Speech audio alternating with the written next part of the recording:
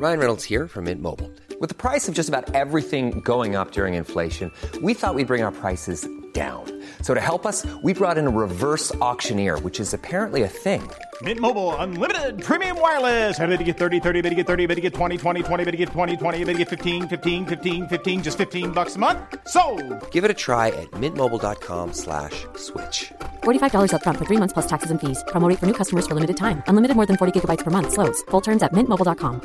Hi, I'm Daniel, founder of Pretty Litter. Did you know cats tend to hide symptoms of sickness and pain? I learned this the hard way after losing my cat, Gingy. So I created Pretty Litter, a health monitoring litter that helps detect early signs of illness by changing colors, saving you money and potentially your cat's life. Pretty Litter is veterinarian developed, and it's the easiest way to keep tabs on your fur baby's health right at home. Go to prettylitter.com and use code ACAST for 20% off your first order and a free cat toy. Terms and conditions apply. See site for details.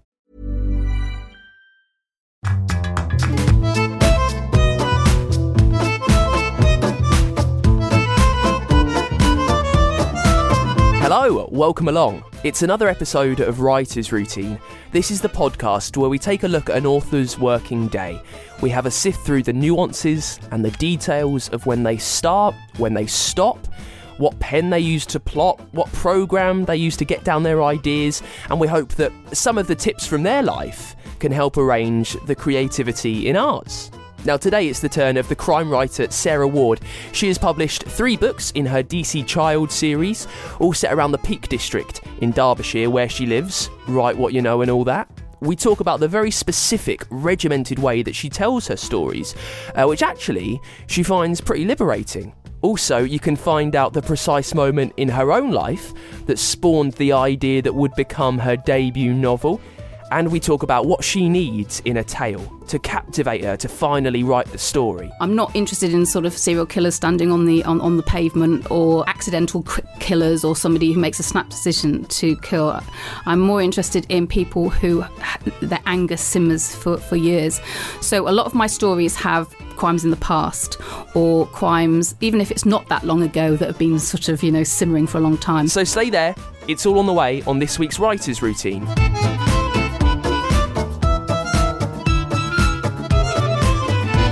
Yes, hello, welcome along, how you doing? It is Writer's Routine. Now, if you're in the UK, where I am also, I hope you found time this week to take a second outside on your own to read in the just glistening sun that we finally got. It's actually one of my favourite moments of the whole year. It really keeps me going through the dark, cold, lonely nights over winter. The first moment that you manage to get outside, and you could be sat on a blanket, perched under a tree perhaps, and you open your book under the blazing sun and start reading. I mean, I could probably do without the hay fever that I've got taken over my life right now. It makes it quite difficult to actually do the reading through my streaming allergic eyes. Anyway, I hope you found the time to read outside. You made a second for yourself and you've been less affected by the pollen than me. Very quickly, before we get on with it, because it's a good, detailed, niche chat with Sarah Ward today, I want to take a second to just remind you of all the ways that you can help out what we do on this show if you like listening to the podcast every week and if you're a subscriber. Just take a second and head over to BritishPodcastAwards.com and you can marvel at the fact that we've been nominated for Best Culture Podcast. I know, for the whole of the UK. Apparently we're one of the greatest gatekeepers of culture for this country in podcast form. Now, we're up against a fantastic bunch of shows in the category, so I'm not really expecting to win. And the thing is, you can't even help us to do that either. It's been voted for by some industry professionals, so they say. What you can do, though, is you can go over to the Listener's Choice category on the website, and you can vote on there for any podcast made in the UK that you love. And if you think that we're one of the best, if you would like that vote to go for us, please do so. It's over at BritishPodcastAwards.com. And also, here's another thing that you can quickly do. Remember, I'm always looking for stories of the way that this show has helped you get along with your own stories. Maybe you started a book ages ago, but you just couldn't quite figure out the details in your mind. You got a bit bored, you put the pen down, you forgot to pick it up. But then perhaps you heard some inspirational advice and tips and tricks from authors on this show, and it got you started again. We've already had a few brilliant stories like that sent through, because I really do want to hear them. It makes everything we do so far worthwhile if it's helping you out with your work right now. The best way to do it is to leave this show a review on the iTunes podcast store and just jot down the details in the comment section, really. Leave us 5 stars as well. That would be amazing. So yeah, do it now if you fancy. I'd really appreciate it. Just get to the iTunes podcast store, find Writer's Routine and leave us a review. Right, Sarah Ward's on the show then. She's published 3 novels in her DC Child series, and they're all about long, mulled over crimes, revenge and plans that have been brooding away and percolating in the mind of the dastardly murderer over the years. So we talk about why she prefers to tell those types of stories in this show that's on the way. Also, you can find out how one incident that happened on her way to school when she was much younger, it gave her the very first idea she had for her debut novel. Now, Sarah is a judge as well for the Patrona Award for Scandi Crime Fiction, and when we met, she'd just come from a long day of book judging discussions, so that may well seep into the chat. You can also hear the time of day that she feels most productive before the storm of her life has really started, and we start, as always, with what she sees when she sits around her to write. So I live in a really beautiful area in the Peak District. I live in the middle of nowhere. If I go 180 degrees, I see beautiful hills out of my window. But unfortunately, I can't write looking out of my window, otherwise I'd never put anything onto paper. So I write with my back to the window, and all I've got is a blank wall. It's painted yet sort of mustard colour, and I occasionally put little quotes up there, you know, just to keep me going, but generally it's just a blank wall with this beautiful scenery behind me. Can you remember any of the quotes, the more recent ones that you've put on the wall? I should have. It's things like sometimes not knowing where you're going will turn out, you know, the best, that sort of thing. You know, it was sort of really helpful writing type things, because I usually don't know where I'm going. Where are we in the house? Where is the writing room? So it's in a spare bedroom upstairs. I've got a dream of having a writer's hut in my garden, but because I live in the Peak Park, you're not even allowed to put up like a shed without planning permission, so that's not going to happen. So it's a spare bedroom. Yeah. So talk me through your working day then. The show is called Writer's Routine. Mm-hmm. From the moment you wake up to the moment you go to bed on a day where you are sitting down to write. Okay, so I'm definitely a morning person. My husband is a evening person, so he's normally still in bed, and I get up about 7 in the morning, and I normally start work straight away. I get my cup of tea or cup of coffee, and I sit down at my desk and I start working, and I start writing straight away. I don't faff around with emails or anything admin-y. I start sort of usually writing, and hopefully if it's an ideal working day, I can remember what I've written the day before or a few days before.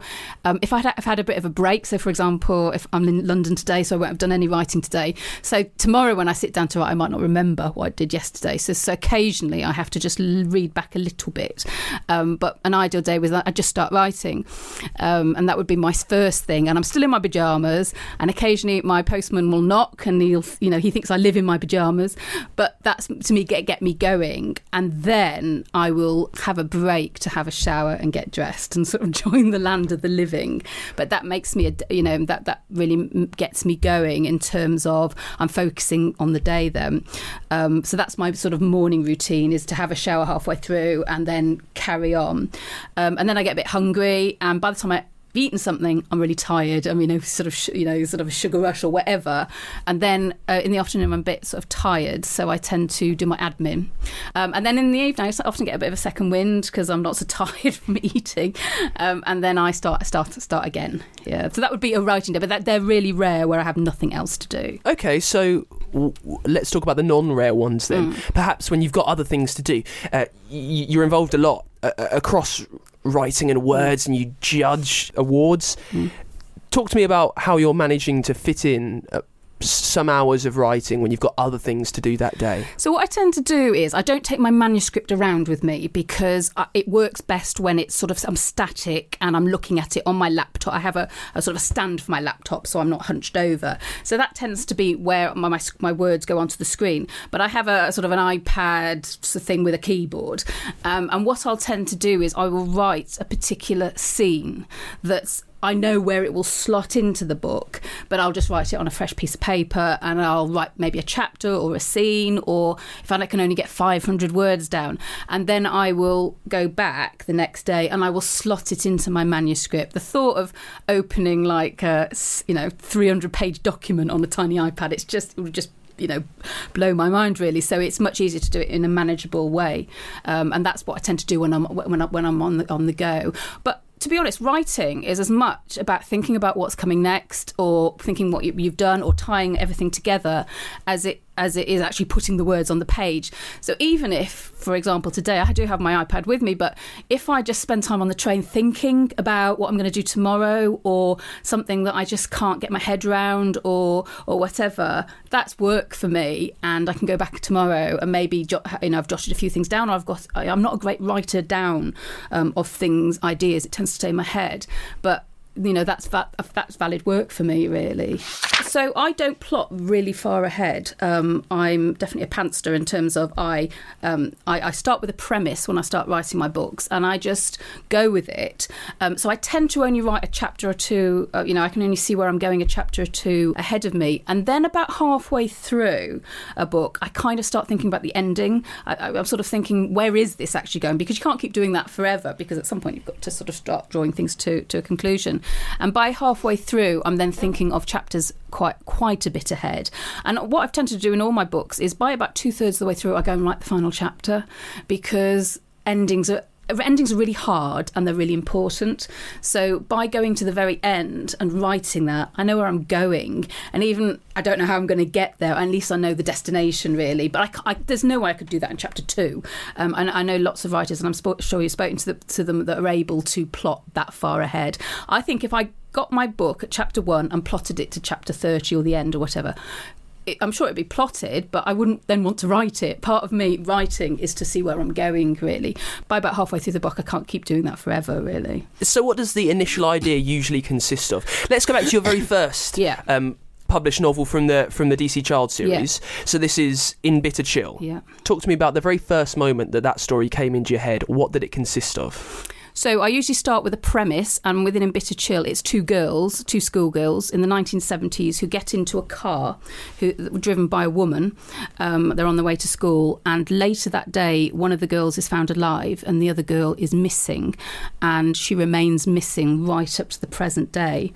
And I suppose the idea was, what happened to that? Well, the mystery is what happened to that girl, and how can we solve it in the present day, considering it happened 40 years earlier. That was based on something that nearly happened to me, as in I was walking to school one day and somebody tried to get me in the car, and it was a woman. It was in the early 80s rather than the 70s. So that was something I was trying to work through in my book. But that's all I knew, because I didn't get in the car. I didn't know what was going to happen in my book. So I just started with the idea, two schoolgirls get in a car, and later that day one of them's found and can't remember what's happened to her and what did happen to her. And it's literally starting with that. And then you bring in all the other things you want to write about. So I was really interested in family history at the time, and I am still interested in genealogy. That also secrets within families where, one person knows something and doesn't tell anybody else in the family. And so I knew I wanted to bring in something to do with the family and something to do with family history, and so it was weaving that into the plot. And all my subsequent books have always started with a central sort of idea of, this is what's happened and why did that happen. So you've got your initial idea. What happens if two girls get into a car, a day later one girl returns alive? Yeah. How are you then expanding on that? So when we come to read a novel, we're not just looking at story, we're looking at language, we're looking at themes. How are you building on all of this, and you're working it into that one initial elevator pitch almost? So I really love police procedurals, but I also love the idea of a book being a standalone, in as much that not everything's resolved at the end, but you get a sense of conclusion at the end. So certainly when I didn't necessarily know this when I was writing my first book, but I have quite a strong structure now, in as much that when I have my initial premise, there's two strands to the story. There's a police investigation into the mystery or the crime or whatever. And then the other part of the story is told by a non-police person who's in some way connected to the crime. So I have a police chapter and then a non-police my main protagonist, then another police chapter, and that's how it works in all the books. So I always know that whenever I've thought of the premise, that's the structure it's going to be. So I have my series characters, which are brilliant because I have two main police characters, DC Connie Charles and DI Francis Sadler. And I know, their characters have developed and I know how they're going to sort of react to the crime and how the way they might investigate it. But then when I've thought of the crime or thought of the premise, I also then need to think of my main character who's going to tell the non-police story of that investigation. And they've got to be in some way connected to the crime because they're going to need to care about the way the investigation's going. So in Bitter Chill, the non-police person is Rachel, who was the girl who was kidnapped in the 1970s and later found alive. She grows up, and when the police investigation reopens into the crime, she's like, well, I'm not going to just stand by and find out, and see what they come up with. I'm going to do my own investigation to the crime. So that's the first book. In A Deadly Thought, I have a woman who kills her husband and lies about his identity for reasons that aren't clear. And of course, you've got the police investigation again. But then I have the sister-in-law of the person who was killed, called Kat, K-A-T, is the person who then tries to work out why her own sister deceived everybody about the identity of the person she killed. And so once I start, I then need to think about who are the characters that are going to work around it in terms of the main character. And then you get lots of subsidiary because you think, are they married? Do they have children? What's their status? What's their job? Which all sort of revolve around the story. So my book that's coming out in the autumn called The Shrouded Path, I've gone right back, much further than I normally go. It's in the 1950s. So in Derbyshire, in the Peak District where I live, we've got lots of old railway lines that have been turned into cycle tracks, walking tracks. And I was cycling along there one day and I thought, this is a really great place for a murder because we've got the old tunnels and so on. So in the 1950s, when it's still a railway, I have 6 teenagers who walk into a tunnel one day and then only 5 come out. And there's an act of violence that's taken place inside that tunnel. And it has an impact on something that starts happening in Derbyshire in the present day. So that's all I had when I started in terms of the 6 girls walk into a tunnel, 5 come out. What happened? But of course, you're then thinking, well, those girls are going to have grown up. So they're going to be slightly older people. So I thought, well, my main character can be one of their daughters. And so Mina, who is the daughter of one of those girls who was involved in the whatever happened in the tunnel, is the person telling the story. Meanwhile, the police are investigating because a couple of the women who were involved in the incident start dying as older characters. You speak about the process in quite thorough detail. So you're describing when you're talking about your characters, right now I need to figure out if they're married, if they've got children, what their backstory is. Is this all a conscious decision that's going through your mind? Is almost a flow chart of, right now I need to think of this. Is the process that structured, or is it more free form? How are you getting to know your characters along the way? I think it's mainly through writing. I'm not somebody to sort of cut things out or cut things out of magazines or so. I do think about it a lot in my head. I'm really keen that my main characters, my non-police, aren't the same as previous books. So I try and think of what I've written before. I don't want my characters to particularly merge into each other. And also because I've got a woman DC who is in her early 30s, and I've got a DI who's in his 40s. I'm trying to think of another character to sort of complement them, but also to stand out. All I have initially is names are really important to me, so I usually try and name my character straight away because that gives me it just seems to anchor the character. I don't worry too much what they look like. I don't think it matters physically what they look like. That can come as I'm writing, but it's more how they react to things, what kind of, if you're going to get involved in investigation, you're going to have a certain type of personality. You need to care, but you also need to be sort of quite determined and so on. But the trouble is, you don't want all your main characters to be like that. So there has to be sometimes something else. So in The Shrouded Path that I've just finished writing, it's because it's her mother involved. So because it's her mother involved in that incident in the tunnel, she cares because her mother is under threat from somebody who might be killing these women from, due to an act in the 1950s. They don't necessarily have to be, sort of go-getting and, gung-ho and going into the battle. It could be somebody up against the wall who's feeling threatened or feeling their family's threatened. And so it's almost like the incident starts to create a personality for your characters. Now stay there. We'll get more with the crime author Sarah Ward in just a sec. Ready to pop the question? The jewelers at BlueNile.com have got sparkle down to a science with beautiful lab-grown diamonds worthy of your most brilliant moments. Their lab-grown diamonds are independently graded and guaranteed identical to natural diamonds, and they're ready to ship to your door. Go to BlueNile.com and use promo code LISTEN to get $50 off your purchase of $500 or more. That's code LISTEN at BlueNile.com for $50 off. BlueNile.com, code LISTEN.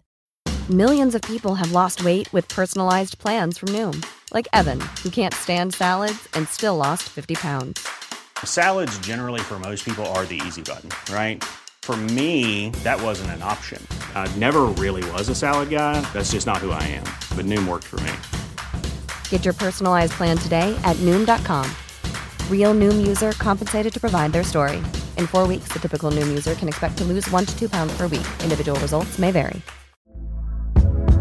Hey there, it's Michelle Norris. I'm host of a podcast called Your Mama's Kitchen. When I travel, I'm usually looking for a way to find a taste of home when I'm not at home. And one of the things I love to do when I am at home is entertain. And Airbnb allows me to do that. When I was in California recently, I rented a house that had a great kitchen. And when we were sitting around the table, we were all thinking, we're in someone else's house. Someone could be in all of our homes as well. If you have a home, but you're not always at home, you have an Airbnb. Your home might be worth more than you think. Find out how much at airbnb.com/host. Now, we've got no writing tip that may change the way you work forever today, for a multitude of reasons that I really won't bore you with. But how about this? It's an idea, it's a pretty out there idea, but if you get on board, it could really work. We could be onto something in our writer's routine community. What if you've got one? What if you've got, right now, a writing tip that you want to share? Maybe it's something that you do whenever you sit down to write. A little idiosyncrasy, perhaps, that you think is so specific to you, but maybe you reckon it might help a few other people out there that are struggling. I don't know, maybe you were finding it difficult for ages to get motivated or to firmly plot or to authentically establish a character, but then you just came up with one little thing, you tweaked something and it's massively helped the way you work and your stories have benefited hugely because of it. Well, if that's true, then I want to hear your tip, because maybe if it's good enough, it can help other people out there. And don't be put off by the technology, because you can tell me your writing tip that may change the way people work forever, and it's dead simple. There's so many ways that you can send it to me. Probably the simplest way is to get out your phone right now and record your tip as a voice note in there.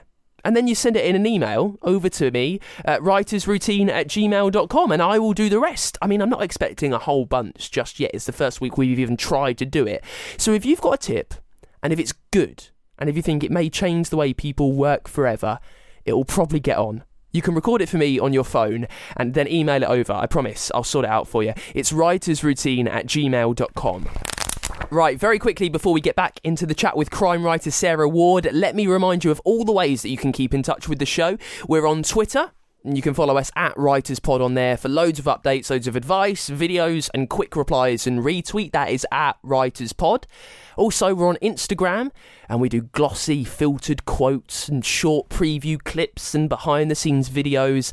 It is Writers Routine on there, the obvious one. And you can always get in touch with us. You can find all of our old episodes and you can discover all the different ways you can listen to the show on the website, which is writersroutine.com. Let's get back to it then. The main bulk of the show, part 2 of this week's chat with Sarah Ward. She is the author of the 3 books in the DC Child series, and she's just started working on another novel as well, which she thinks may be the start of a brand new series of stories. You can hear more about the thought process of standalone versus series novels in just a sec. Also, in this second part, we talk about how she gets to know her characters and why telling the victim's side of the story is always the one that really appeals to her. And we talk about tone, about finding the writer's voice, and about how she needed to be in her own bubble. I think it was because I was such a new writer. I hadn't written anything before. I wasn't someone who'd done a lot of short stories or had, tried to write many other books. I think it was more, I needed quite a strong structure to tell the story, and I did want to have a series, so I was quite keen to have series characters. So that was one I could have just had a police series. But I really love the idea of, because my books are set in a small community in the Peak District, if something happens that to a small community, the people around it are going to be really affected. And I don't think the police are necessarily the best people to tell that story, because they're professionals. They're used to crimes. I wanted somebody anchored in that community to tell the story. So I thought of my character of Rachel, and then it's like, how do you do it? Do you just have part 1 the police, part 2 Rachel? That you could have done that way. It just seems slightly easier to have 2 parallel sort of ways of looking at the crime and to alternate it in the chapters. And then, because when you write a series, you want readers to be able to recognise it as a series. I've used that for all my subsequent books, but I don't make it a rigid structure. I'm quite happy if the police chapter and then I need to go on to the next chapter, then I do it. So it could be 2 chapter police and then 1 chapter the main character, and it carries on like that. I don't think you can be too rigid, because then it's dictating the plot. Well, I was going to ask this. So 3 books down the line, how restrictive do you find that way of telling a story now? I find it quite liberating. The book I'm writing at the moment isn't part of that series, so I'm writing a different book, possibly the start of a new series.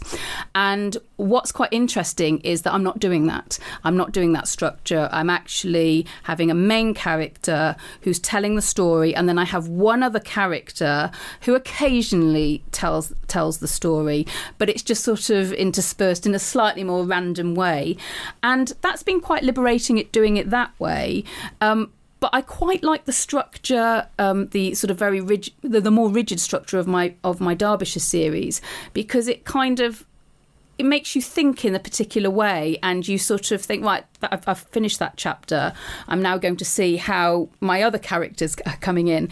I would quite like to one day write a novel from just one point of view, and I nearly did it with the book I'm writing at the moment. But because of the way the story that progresses, she leaves part of her life behind. I needed to show what that life behind felt like, and you can't do that if someone's checked out of it. So I did need to bring in another point of view, but it's just trying to keep the interest going in terms of writing, because I think if I did that rigid structure all the way through, my writing career, I think it might get a bit stale. So it is good to change things occasionally. Now, the wording of this question may sound quite critical. I don't mean it to at all. Crime and police dramas, thrillers in fiction, aren't usually notably commended for their use of language, if you know what I mean. It's when you think of authors who use their language to affect you, we're looking at, more comedic writers, maybe P.G. Wodehouse, Oscar Wilde, whereas that doesn't always happen in crime writing. How much are you thinking about what specific word is coming next? I think that's really interesting, because most quite a lot of crime novels that I read are really well written. So I can't speak on behalf of other writers, but I certainly think that other crime writers are thinking about the words that they're writing down. So I'd probably disagree with what you're saying anyway, in terms of, people don't think about the words that are coming next.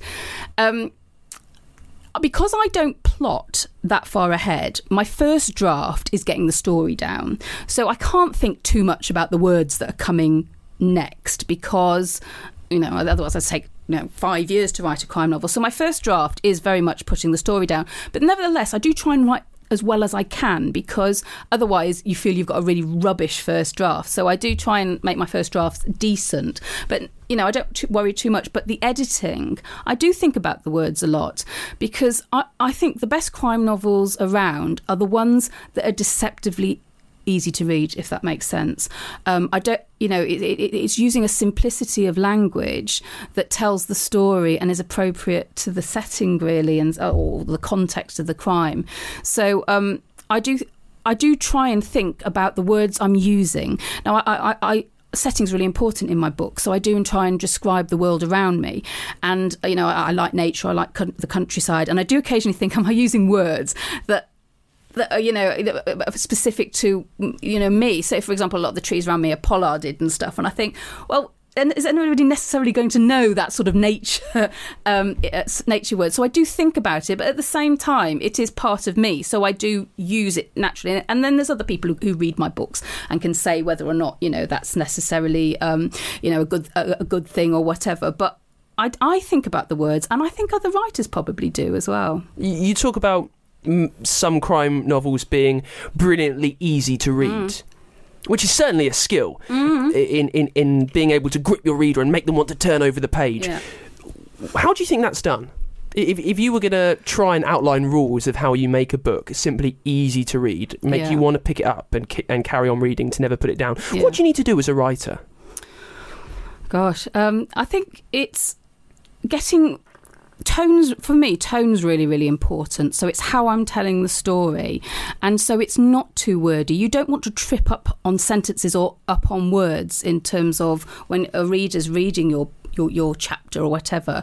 You don't want them to sort of stumble over words. So it's thinking about the structure of the sentences, but also about the sort of the vocabulary you use and so on. I guess, it's really hard because I can't speak on behalf of other writers, but I'm sure some hard work goes into making words like using the word before rather than prior and stuff like that. I know, people can disagree with it, but simplicity is often really lovely to read on the page. In my first book, I was living in Greece when I wrote it in Bitter Chill. So I was living in the Mediterranean heat, and I was very much in a bubble, really. So that was really useful for me, in as much that I didn't do a writing course. I, didn't really know any other writers. I was just sort of sitting in this room, air-conditioned room, and I just decided to write what I wanted. And for me, the tone that I wanted to get was grief, because these two girls have been kidnapped in the 70s and the community is still grieving for the missing girl. And so it was I wanted a slightly wistful, grieving feel to the story. My second book was a bit more robust, because a part of the story is to do with sex crimes in the community. So when there's been sort of various sexual offences, but they've not been investigated properly. And so I think I didn't want it to be grieving so much then. I wanted things to be a bit more sort of robust, really, because it made me angry. And so the tone was very slightly different. Now, I know that's different from voice. It's just trying to sort of get the right tone for me when I'm writing. And then the voice came quite naturally. And I think it was because I was working in a bubble. What does a Sarah Ward story need to be? So I'm really interested in crimes that have a long genesis, a long history. I'm not interested in sort of serial killers standing on the pavement or accidental killers or somebody who makes a snap decision to kill. I'm more interested in people who their anger simmers for years. So a lot of my stories have crimes in the past, or crimes, even if it's not that long ago, that have been sort of, simmering for a long time. I'm also interested in secrets. There can be secrets within the family, there can be secrets within a street, there can be a secret in a town that nobody really talks about, open secrets where everybody knows and nobody talks about it, or closed secrets where one person knows and thinks by not telling anybody. So secrets play really important, but and setting is really important. So whether it's a book I'm writing about Derbyshire or elsewhere, which is my current book, setting is important because it's important to me. I'm not going to walk through the countryside or through a wood and not see what's around me. My aunt used to live on a farm, and she used to walk through a field, and her father would say, did you see the cows? And she couldn't remember because she never looked at the cows, whereas that's not going to be me. It's something I'm interested in the environment around me. So setting would be important as well. You said for your first story in Bitter Chill, it was based on an experience you had when you were young. What was that like, mining it? You're not creating something that's completely fresh. It's still not the best experience, I'd imagine, to try and recall, especially quite a long time later. How are you mining that? Well, it was mainly thinking about my reactions, and for example, so when somebody tried to get me in a car when I was a child, I didn't go home and say, "Oh, Mum, someone's just trying to get in my car." I didn't go to school because I was on my way to school and say to my teachers. I didn't say anything. I never told anybody. It just sort of simmered away in my mind, and it was quite interesting because I thought that's how victims become victims, because even though I didn't get in the car, because there's a sense of shame, because I always thought, why did she pick on me? There were loads of us walking to school in a school uniform. Why did they pick on me? And it's that idea that you feel slightly ashamed that you have been chosen. And so that was really interesting for me to mine. And even though I've not used it, my own personal experience in future books, it's this whole idea of how do you react to something. And I do, even though subsequent books haven't been about me. So my third book, A Patient Fury, starts with a big fire in a community, in a house, and it's the police believe that the mother killed her family in the house, then set fire to the house and then killed herself. And it was based partly on the house fire in Derby, where the 6 children died. They were killed by their parents. And the story has nothing to do with that, but it was just that instance of something really terrible happening quite close by, and sort of thinking how that might feel to everybody around them. So it wasn't a personal experience, but it was personal as much that I was affected by it.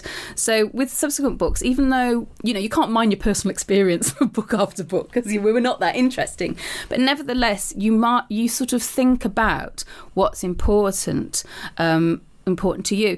So the shrouded path that I mentioned about the teenagers going into the tunnel, it's nothing like that's happened to me, but I have been in close group friendships that have sort of, whether 5 or 6 girls or whatever, and things have started to get a bit nasty. And I think that would probably sort of a lot of people or girls would identify with that, the sort of teenage friendship where it gets quite sort of close and, sort of secrets and, you've got to be part of the gang. And so, again, that's me working through something that happened to me as a teenager, but in a completely different way. I mean, that's the great thing about being a fiction writer. You mine your own experiences or your preoccupations, and you try and make it universal. You try and make it something that everyone will identify with. That is it then. Massive thank you to the crime writer Sarah Ward for coming on the show. If our chat inspired you at all to read any of her books, maybe you want to find out what happens to the girl who was taken all those years ago, well, you can find links to her work over at writersroutine.com. Now, before we go, if you enjoyed the podcast, perhaps there's a few things that you could do right now to pay it back to me.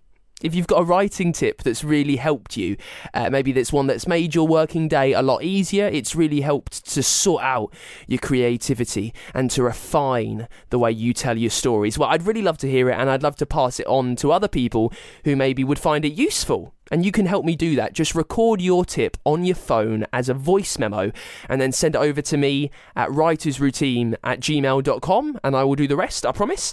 You can follow us as well on Twitter and Instagram. You can vote for us in the Listener's Choice category in the British Podcast Awards on their website. That is britishpodcastawards.com. And while you're on there, perhaps join me in staring aghast at the nominations for the Best Culture Show and just wonder, perplexed, wide-mouthed, how we ever managed to get in there with all those fantastic shows. Oh, and please, if you do subscribe to the show and you're a regular listener, I'd love you to leave Writer's Routine a review on the iTunes podcast store. Go ahead, do it now. It will take no more than 30 seconds of your time, I promise. And I'll be watching thoroughly over the next week. Perhaps I'll say hello to you on the next show. I'll see you then, though, for another Writer's Routine. Bye!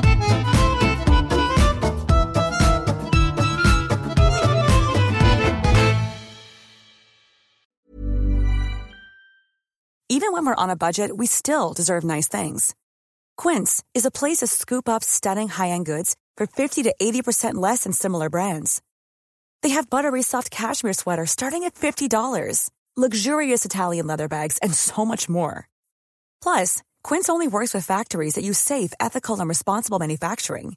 Get the high-end goods you'll love without the high price tag with Quince. Go to quince.com/style for free shipping and 365-day returns. Planning for your next trip? Elevate your travel style with Quince. Quince has all the jet-setting essentials you'll want for your next getaway, like European linen, premium luggage options, buttery soft Italian leather bags, and so much more. And is all priced at 50 to 80% less than similar brands. Plus, Quince only works with factories that use safe and ethical manufacturing practices. Pack your bags with high-quality essentials you'll be wearing for vacations to come with Quince. Go to quince.com/pack for free shipping and 365-day returns.